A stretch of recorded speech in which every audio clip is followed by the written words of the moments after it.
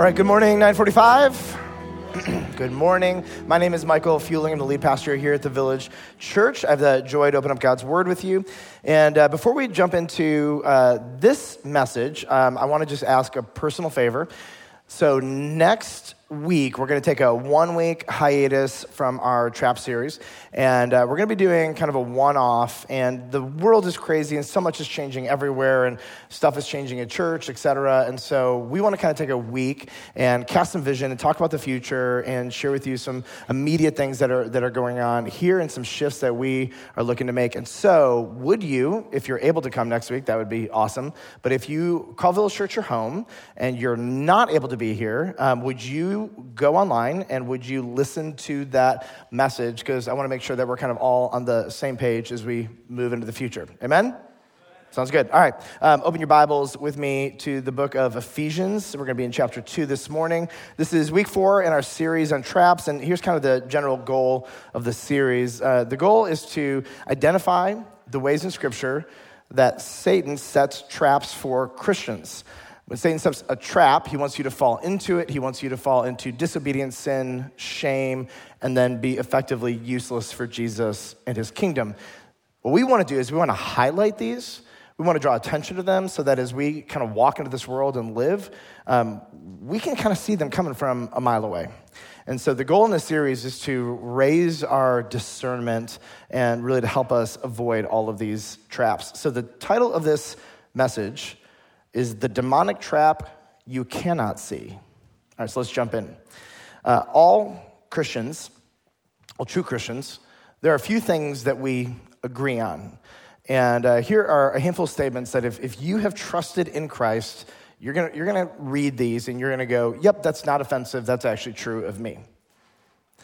I am a sinner. My sin is a big deal. My sin has affected every part of my life. And my sin has separated me from God. So if you're a Christian in this room, we read that and you go, not just about me, by the way, but you too, right? Right? You're like, yeah, Michael, that is you. I agree, right? No. If you read that, you should go, that is the beginning. That was true of me. I am a sinner. My sin is a big deal. It has affected every part of my life. My sin has separated me from God. Now, even though we say these things, that doesn't tell us probably on the ground what this looks like. So I want to go back in time to the 20th century. Can you raise your hand if you remember the 20th century? It was the 1990s, and I was listening to a radio show called Loveline with Dr. Drew. Do not go back and listen to this, by the way. It was the 90s. All right. So it's a love and dating advice show, okay? So Dr. Drew gets this girl, and the girl's story is very typical. You know, Dr. Drew, all these boys, they keep breaking my heart. They keep cheating on me. It's not working. You know, what's wrong with all of them? And I don't really remember his answer, but I do remember 4 words that he said. They stuck with me. And he says to her, your picker is broken. And I was like, yes, that is vocabulary I understand. Your picker is broken. So now fast forward, I become a youth pastor, and I really want to help students understand kind of the nature and the breadth of how sin actually impacts us. So we extrapolated this to 4 different words. And so what we teach students is this: my wanter is broken, my feeler is broken, my thinker is broken, and my feeler are broken. And sin has a way of breaking every part of us, not just an aspect of us, but every part. So are my desires trustworthy? No, my wanter, it's broken, okay? Are my feelings trustworthy? No, my feeler, it's broken. I feel things that are off and wrong and inconsistent all the time. Are my thoughts trustworthy? Just because Michael Fueling or you have a thought, does that mean it's reliable? No, my thinker, it is broken. Are my choices trustworthy? No, my picker is broken. Does this, by the way, describe like any of your past? You look at the past, you're like, I've made a lot of really terrible decisions. I think I have a broken picker, wanter, thinker, and feeler. By the way, moms and dads, grandmas and grandpas, you're welcome for the vocabulary that you can now use with your children. I think you feel it right now. I think it's broken. Can we just submit this to the Word of God just for a moment? But we kind of pull back and we say, this is kind of what sin has done to us. It has broken every part of us, and every part of us needs reformation by the Word of God and the Spirit of God. There is no part of us that is left untouched because of sin. Now we look at Ephesians 2, and Paul is going to describe kind of the same general concept, but he's going to do this to a different audience from a different millennium to a different part, in a different part of the world. Look at Ephesians chapter 2, verse 1. He says to the church in Ephesus, you, Christians, were, past tense, dead. You were dead in the trespasses and sins in which you, past tense, once walked. Okay, so first one is blunt. It describes the impact of sin on everyday life. Before Jesus, there is one word that describes your spiritual state. You were spiritually dead. You and I were a spiritual corpse, spiritually lifeless, which, by the way, it's insulting if you've never trusted in Christ. Anybody in here who's trusted in Christ, you've already come to grips with, before Jesus, I was a spiritual corpse, spiritually lifeless. Now, let me tell you who this is particularly insulting to. It would be anybody who lived in the city of Ephesus, because they were a deeply spiritual people. If you zone out, go into ChatGPT and type in the goddess Artemis in Ephesus in the first century, tell me about their religious worship, and you're going to learn a whole lot about how spiritual and perverse and disgusting the Ephesians were. But here's the deal. The spirit that they were following did not lead them to life, but led them to death. So let's just kind of pull back. There is only one spiritual realm. There's not two spiritual realms. There's not multiple. There is one. And in the spiritual realm, if you navigate or engage with anything spiritual, here are your options.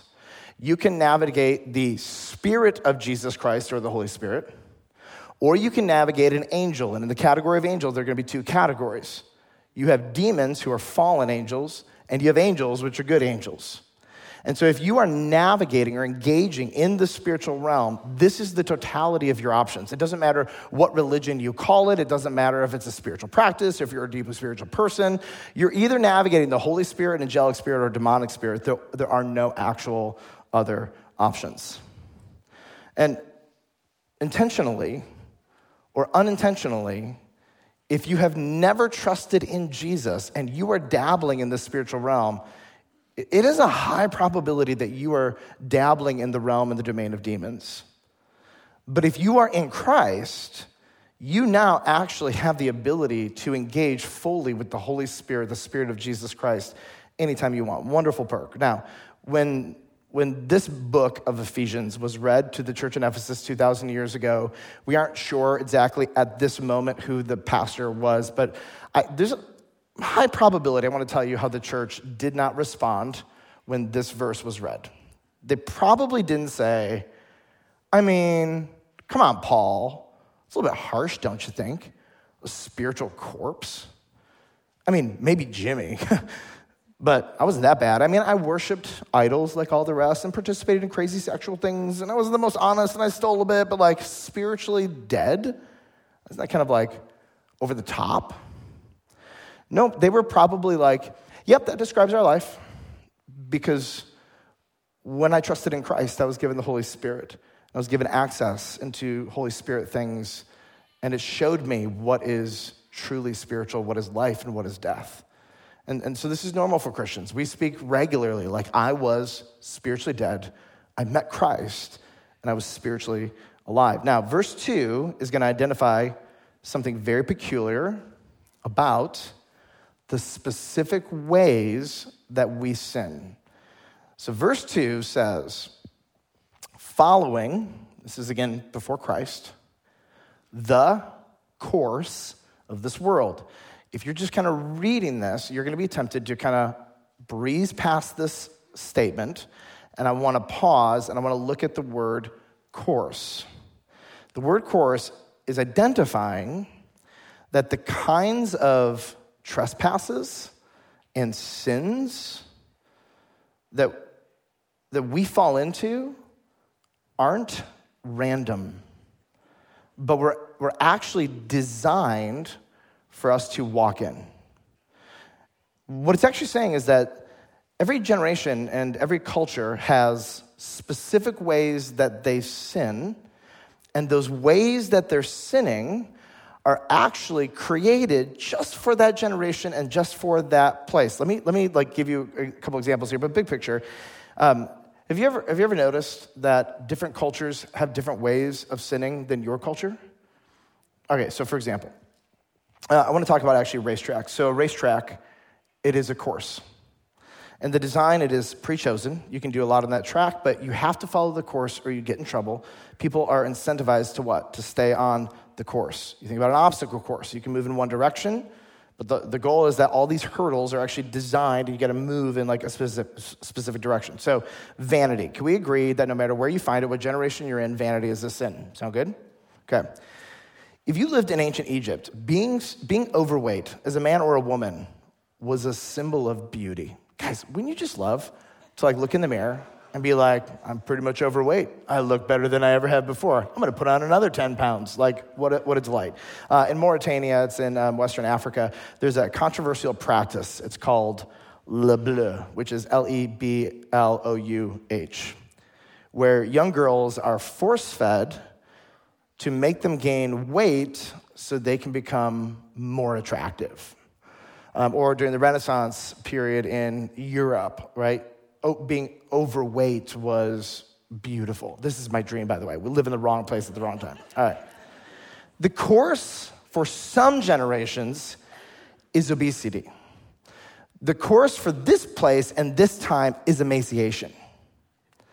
It's the same sin, but there are different courses designed for different cultures and generations and times. And it's not an accident that people all start kind of sinning in the same ways. Or here's another one. Lust, it's always a sin. But the course that lust would take before the internet and after the internet, they look really different. Or hating who God made you to be, hating your body, feeling like you're stuck in the wrong body. It's not a good thing. But for some reason, right now, in some places, it's acceptable to go through hormone therapy and cut off parts of your body. 20 years ago, that would have been insane. It's a different course. It's a different way of sinning for a particular generation. And when you start thinking about like our children and grandchildren, those even yet born, to think about the different courses that the evil one is curating for generations of children to fall into. And this is why people start kind of thinking the same lies and feeling the same feelings and choosing the same things. The course, it's so typical. If you take a culture, a group of people have the same kind of ideas and values, and you give them the same kinds of sins, they're just going to be prone to fall into them. And what's interesting is most of us don't think about that sin that I'm about to fall into was actually a course designed for me and my culture and people just like me to trip me up and trap me up. It's why, for most people, the same thing you struggle with, there are so many others who struggle with the exact same thing. It's a trap. It's a part of a course. It's pre-designed for this cultural moment to uniquely get us here and now. Verse 2 talks about the person designing the course. Verse 2 says, following the course of this world, following the prince of the power of the air. So here's what we see. The course, it's curated by a prince. And we saw last week that prince is Old Testament language that is often used to identify demons. This particular demon prince we're seeing here is very powerful. And verse 2 goes on to identify that this demon prince is not indeed a person, because that's a possibility, because prince can go both ways. But here we see it is a spirit, the prince of the power of the air, the spirit that is now at work in the sons of disobedience. And this prince is Satan himself. Now, I want you to notice a couple words here. First, I want you to look at the word air here in verse 2. So the Apostle Paul uses the imagery of the air to illustrate the extent of Satan's jurisdiction, where Satan is allowed to create courses. Everywhere you go, everywhere you can breathe, he has the power and the freedom to create courses, to create traps unique to your generation, to people who have your temperament and your personality. And sometimes it feels like it's impossible to escape it. Second, look at the word spirit. This is the word pneuma in the Greek language, P-N-E-U-M-A. And what's interesting is that it can refer to, in the Greek New Testament, to any of the following ideas: breath, wind, angel, a demon, the Holy Spirit, a human spirit. Verse 2 can actually also be translated this way: the demon who controls the air, who is the breath or the wind or the spirit that is now at work in the sons of disobedience. And here what the Apostle Paul is picking up on a really important theme, and it's this: human beings are pneumatic. You guys know what like a pneumatic tool is? It does not run on electricity. It actually runs and is animated on air. And what he's identifying is that our spirit operates based on the spiritual air that we breathe. That when we breathe spiritual air, it impacts our spirit and therefore the things that we do and who we become. So let's just summarize what happens in verses 1 and 2. Satan is a powerful spirit. He is creating a spiritual atmosphere, spiritual air. It is breathed in by the sons of disobedience, those who have not trusted in Christ, and it makes us profoundly susceptible to the specific traps created, designed, and laid out for us in our moment, in our culture. So what is this air that people are breathing in? Whatever it is forming people's thoughts, feelings, desires, their choices. It's not an accident that when you go out into the world, people are thinking the same thoughts, they're having the same feelings and the same general impressions. And although you have a hard time kind of identifying this, like it's hard to measure it, you know it, you feel it, and you see it, right? Like there are thoughts and feelings that you have as a Christian that you know in some places, if you articulate those things, it's not gonna go well for you. You know that they're all agreeing, thinking, and feeling the same things. And if I kind of push against that, I'm gonna be in big, big trouble. Paul's a couple different phrases that he uses to describe this invisible thing. One, he calls it the air. He calls it the spirit of the age. He calls it the course of this world. And in English, we actually have a really specific word we use to describe this thing. It's the word culture. You can't see it. You can't touch it. You can't feel it.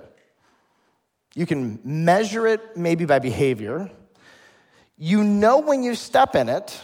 It's like sort of like when you go to a different country and you're trying to speak their language, but you keep using curse words and you're not trying to. Anybody else ever done that? It's like the story of everybody, right? And they look at you like you're really funny. Like you don't know exactly what it is, but you know when you step in it, and you know when you're in a place and there are different, I would say, thoughts, feelings, wants, and desires than what you have.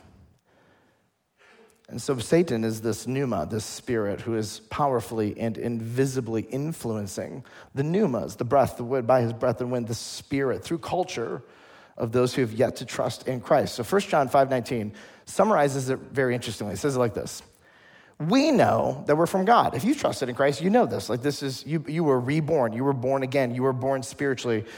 We know that we're from God, but the whole world lies in the power of the evil one, meaning he is the prince of the power of the air, controlling the culture. It is the air that the sons of disobedience are breathing in, and we're watching this. They are becoming more and more what they breathe. Now, the book of Ephesians, Paul talks about the spiritual world, I think in a pretty unique way.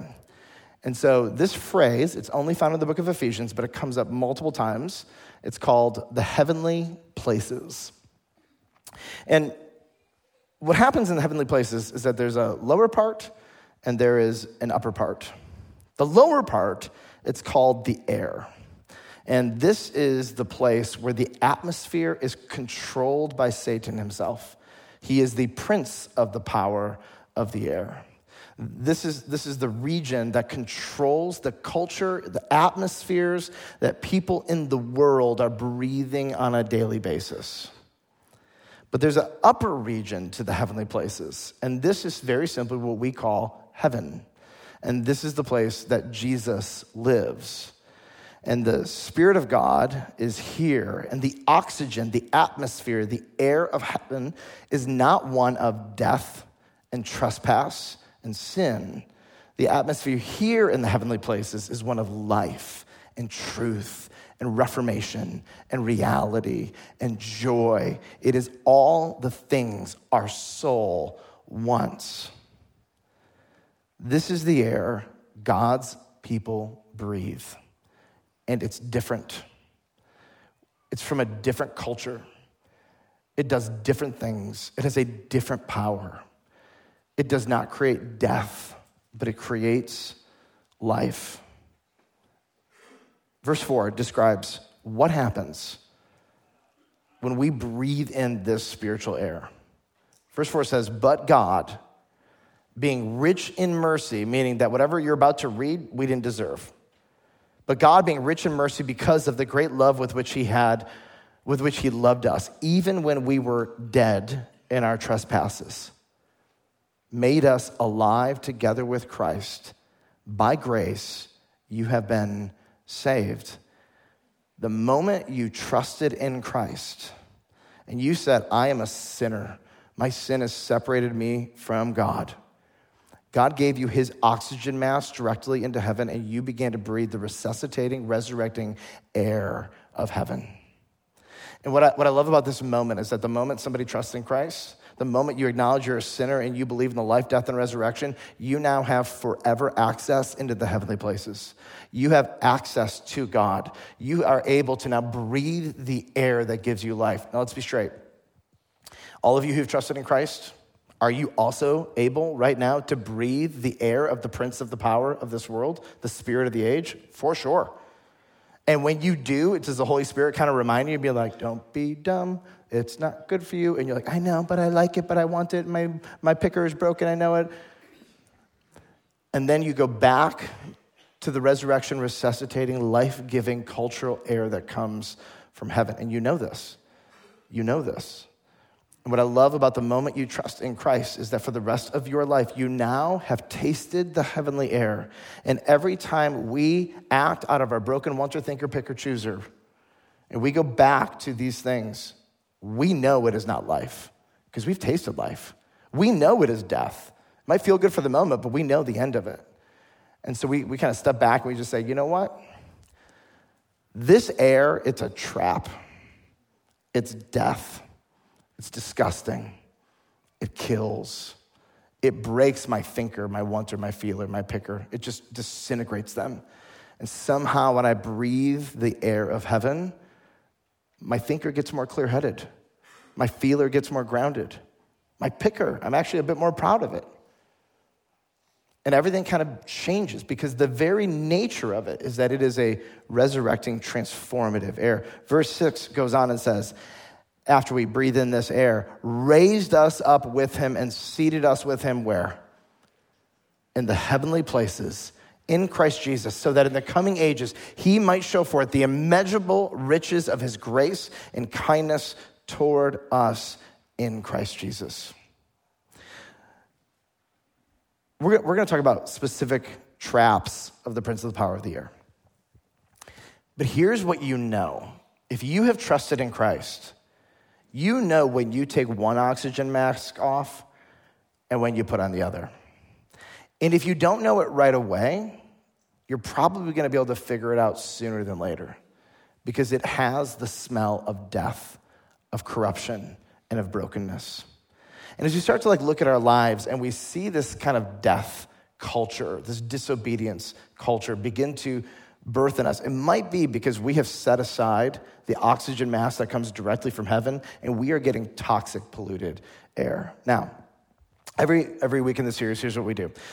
We go through a text of scripture, and then we identify some really specific ways that we can apply this into our own lives. Now, in the past couple weeks, we've been looking at a lot of really enormous, big subjects culturally, et cetera. This week is going to be a bit more personal and a bit more invasive.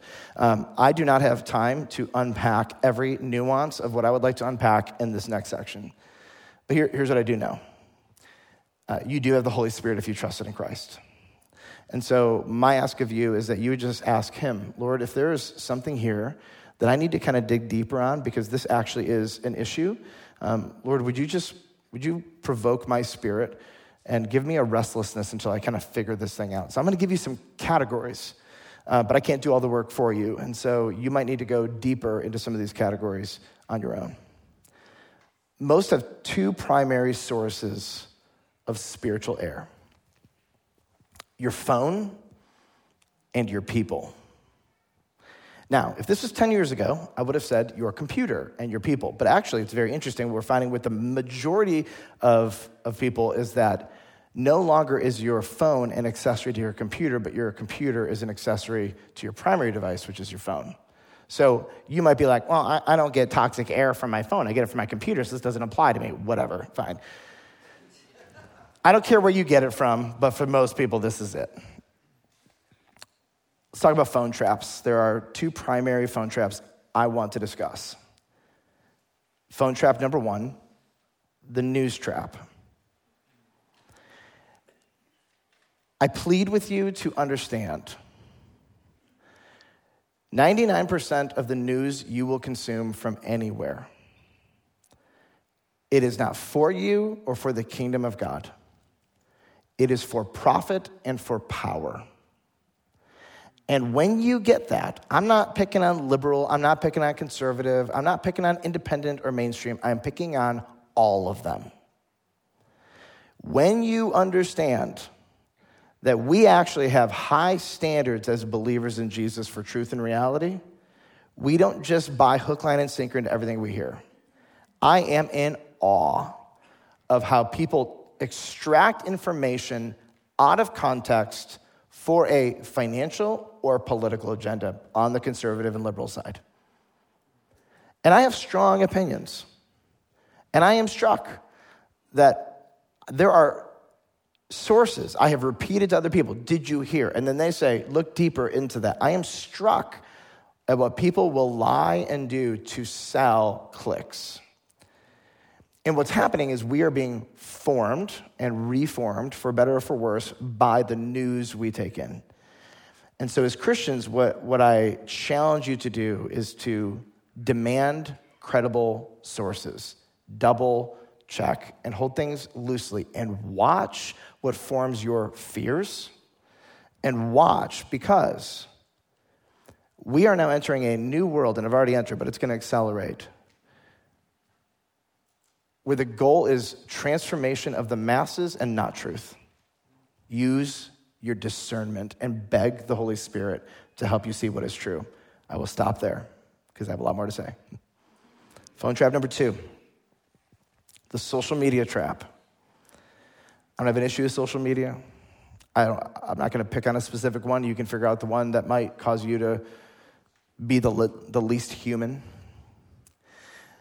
Social media that does not propel you to human connection might just not be for you. I think there are two big values for social media. One is to learn and get information so that I can live wisely in this world, and the other is to propel me to better relationships and human connection. And I can pretty much guarantee the vast majority of empty, mindless scrolling is not good for anyone, guilty as charged. And there is this trap that disconnects us from real humans and that connects us so that we are now no longer living our own lives, but we're living vicariously through other people. Your life and stories are great. I don't want to cease living my life so I can watch you live your life.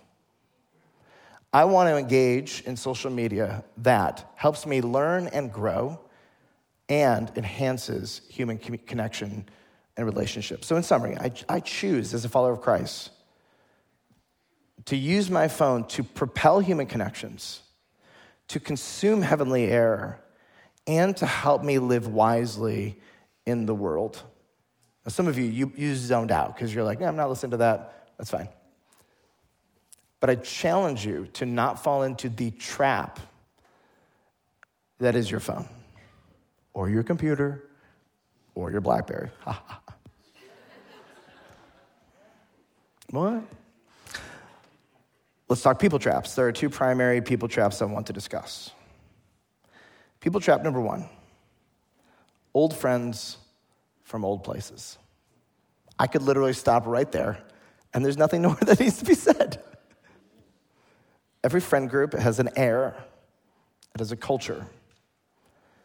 And when we are with them, it is easy to breathe in that old air. Now, I am not a fan of get rid of everybody out of your life, and I'm not saying that. But I am saying that we need to recognize that that is a trap. We go back with our old friends and our old ways, and we've yet to grow maybe the courage to say, that's the old me. And so somehow to live in this tension where I'm not a judgmental jerk who abandons everybody in my life, that's an extreme we don't need to take. But I have to figure out, how do I not go back and consume the old air? Now, there's advice that we give to high school students all the time and junior high students. And so I think we all need basically the same advice when it comes to friends. And here's kind of the framework that we give to students. We say, choose your 1 to 3. I don't care if it's 4 or 5 or 1 or 2.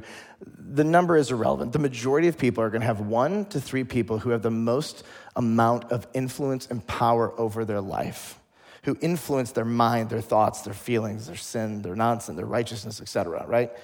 And the challenge is, choose your 1 to 3. And here are 4 basic questions to help you figure out who your 1 to 3 are. Number 1, do they love Jesus?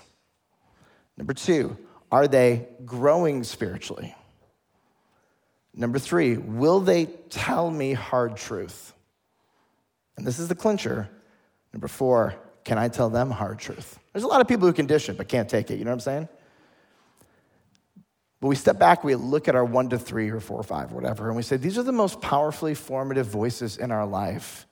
It doesn't mean we get rid of everybody else. It just means that we are very clear on who the 1 to 3 who are in my life that are helping me become more like Jesus. People trap number 2, my blood family.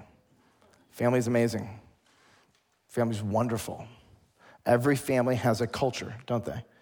They have an air they breathe. And you go back with your family and you're like, why do I keep falling into that old me? I got saved from this. I'm not saying abandon your family. What I'm saying, though, is that there are many things that are justified because, well, it's my family. And my first loyalty is not to my blood family. It is to Jesus Christ. And this is actually one of the hardest things for many people to become a Christian, is to say, no longer is my husband or my wife or my children or my mom or my dad or my brother or my sister the most important person in my life. It is now Jesus Christ. And so we are cautious and we're aware that that is a trap for many of us. And we say, I'm not going to abandon them, but I'm going to walk in with my eyes wide open, knowing there are old traps that are really easy for me to fall into, and I'm not going to do that. So as a Christian, I choose to bless my people by staying connected to Jesus, pointing them to him, and inviting them to freely and boldly speak into my life without consequence. I have 2 so whats on this, and the first, you become what you breathe. If I were to give you practical examples of every single app, we'd be here for days. Again, I'm just going to trust that the Holy Spirit is going to show your heart exactly what it needs to see as you take your next steps with this. Here's a question. So if the air of culture is invisible, then how can I know what air I'm breathing in? Because again, sometimes you realize it after maybe a week or 2 or a month, but I want to know quicker. Anybody else want to know quicker if you're breathing toxic air that is designed for your death and destruction? I would like to know. And so here's what we do. We use the right tools to identify symptoms, and there are 4 tools. You have the scriptures, you have the Holy Spirit, you have your conscience, and you have your people. I just want to show you how to use the scriptures as a tool. So I'll put Galatians chapter 5, verse 19 to 21 on here. And so very simply, this is a great way to maybe help you figure out if you are breathing the wrong air. Here's what it says. Now the works of the flesh are evident: sexual immorality, impurity, sensuality, idolatry, sorcery, enmity, strife, jealousy, fits of anger, rivalries, dissensions, divisions, envy, drunkenness, orgies, and catch-all, things like these. It's interesting, if you stop for a moment, there's 3 categories of sins that are happening here. And this is a great diagnostic. Am I falling into one of these 3 categories? Here's number 1, false religion. And here are the words that he uses: idolatry, sorcery. Drunkenness and orgies are a huge part of their false religion. Maybe you're dabbling in spiritual things that are not from the Holy Spirit or from the Word of God, and this is a level of idolatry.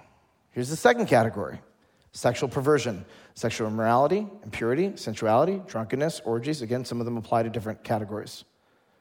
And the moment you're here in this world, you're like, and you know when it starts, and that one you're like pretty quick, right? And you're like, I am literally breathing toxic air designed for my destruction in this moment. This is not from the Holy Spirit.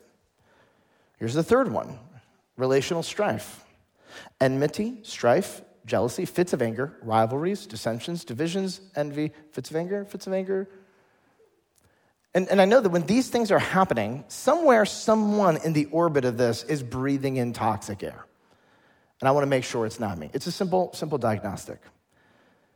We try to teach you how to listen to the Holy Spirit in your conscience, but there's a second way to maybe help you identify quicker when you are breathing toxic air, and that is to intentionally create feedback loops. Feedback loops are intentional systems where you get information real time that you don't have access to unless someone gives it to you. Feedback loops are wonderful. And so we go to people and we invite them to speak into our life without consequence.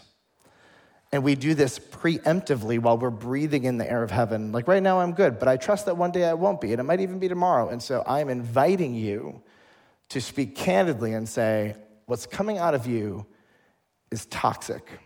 It's not heavenly. And so we look at Scripture to help us diagnose, and we listen to other people. I think we have this profound way to hear the Holy Spirit, quench him, and then our conscience is like, are you sure you want to do that? We're like, quench that. And so sometimes your friends, your people, your 1 to 3, it's the last line of defense before you start doing something really dumb. And so we go out of our way to create intentional feedback loops with our 1 to 3 who can speak back into my life without consequence. And so at number 2, you can't control the air you're born into. We were all born into toxic air, and it has corrupted every single one of us, our thinker, once, or feeler, picker. But you can trust in Christ and breathe the air of life. And you might be here and you're like, you basically described my entire life. I hope not. But if you look at this dead in sin and trespasses, and you're like, I get that. And if you feel powerless to be transformed, if you feel like you're a slave to sin, if you feel like you're just becoming like everybody else, a part of the masses, a part of the air, and you want freedom from that, here's the first thing we do. We tell God, I am sorry. Forgive me, save me. I believe in the life, death, and resurrection of Jesus. And if you have never done that, today is the absolute greatest day to do that. I want to invite you anytime, anywhere. You might leave here and be like, that guy's ridiculous. And then tomorrow you'd be like, oh no, I need to trust in Christ. You can do it tomorrow. You can do it when you're laying in your bed. You can do it in the shower. You can do it when you're in a walk. You can do it in your car. You can trust in Christ anywhere, anytime. And I want to just plead with you, the moment you realize that you are a sinner and you believe in the life, death, and resurrection of Jesus, ask him to save you. His promise is that not only are you forgiven, but you are given the air, oxygen, the culture of heaven, and you will have access to that forever. Amen? Let's pray together. Father, thank you for your word, for exposing the subtle, ridiculous ways the evil one lays out courses, for giving us the discernment to see the different ways that applies here and now. And I just pray you would help us. Help us see, spot, show us, God, by your Holy Spirit, the different traps laid in front of us, the ways that we fall into this toxic air. And Lord, for the times we quench your spirit or ignore your word, would you raise up people to speak to us truth so that we can avoid breathing in this toxic air? And thank you for the blood of Christ that every single sin we commit has been forgiven the moment we trusted in you. And so, Lord, we have that freedom to run back to you anytime we mess up. We love you and are so grateful for that. We thank you and we remember through communion what you've done for us, and we do it in Jesus' name. Amen? Amen.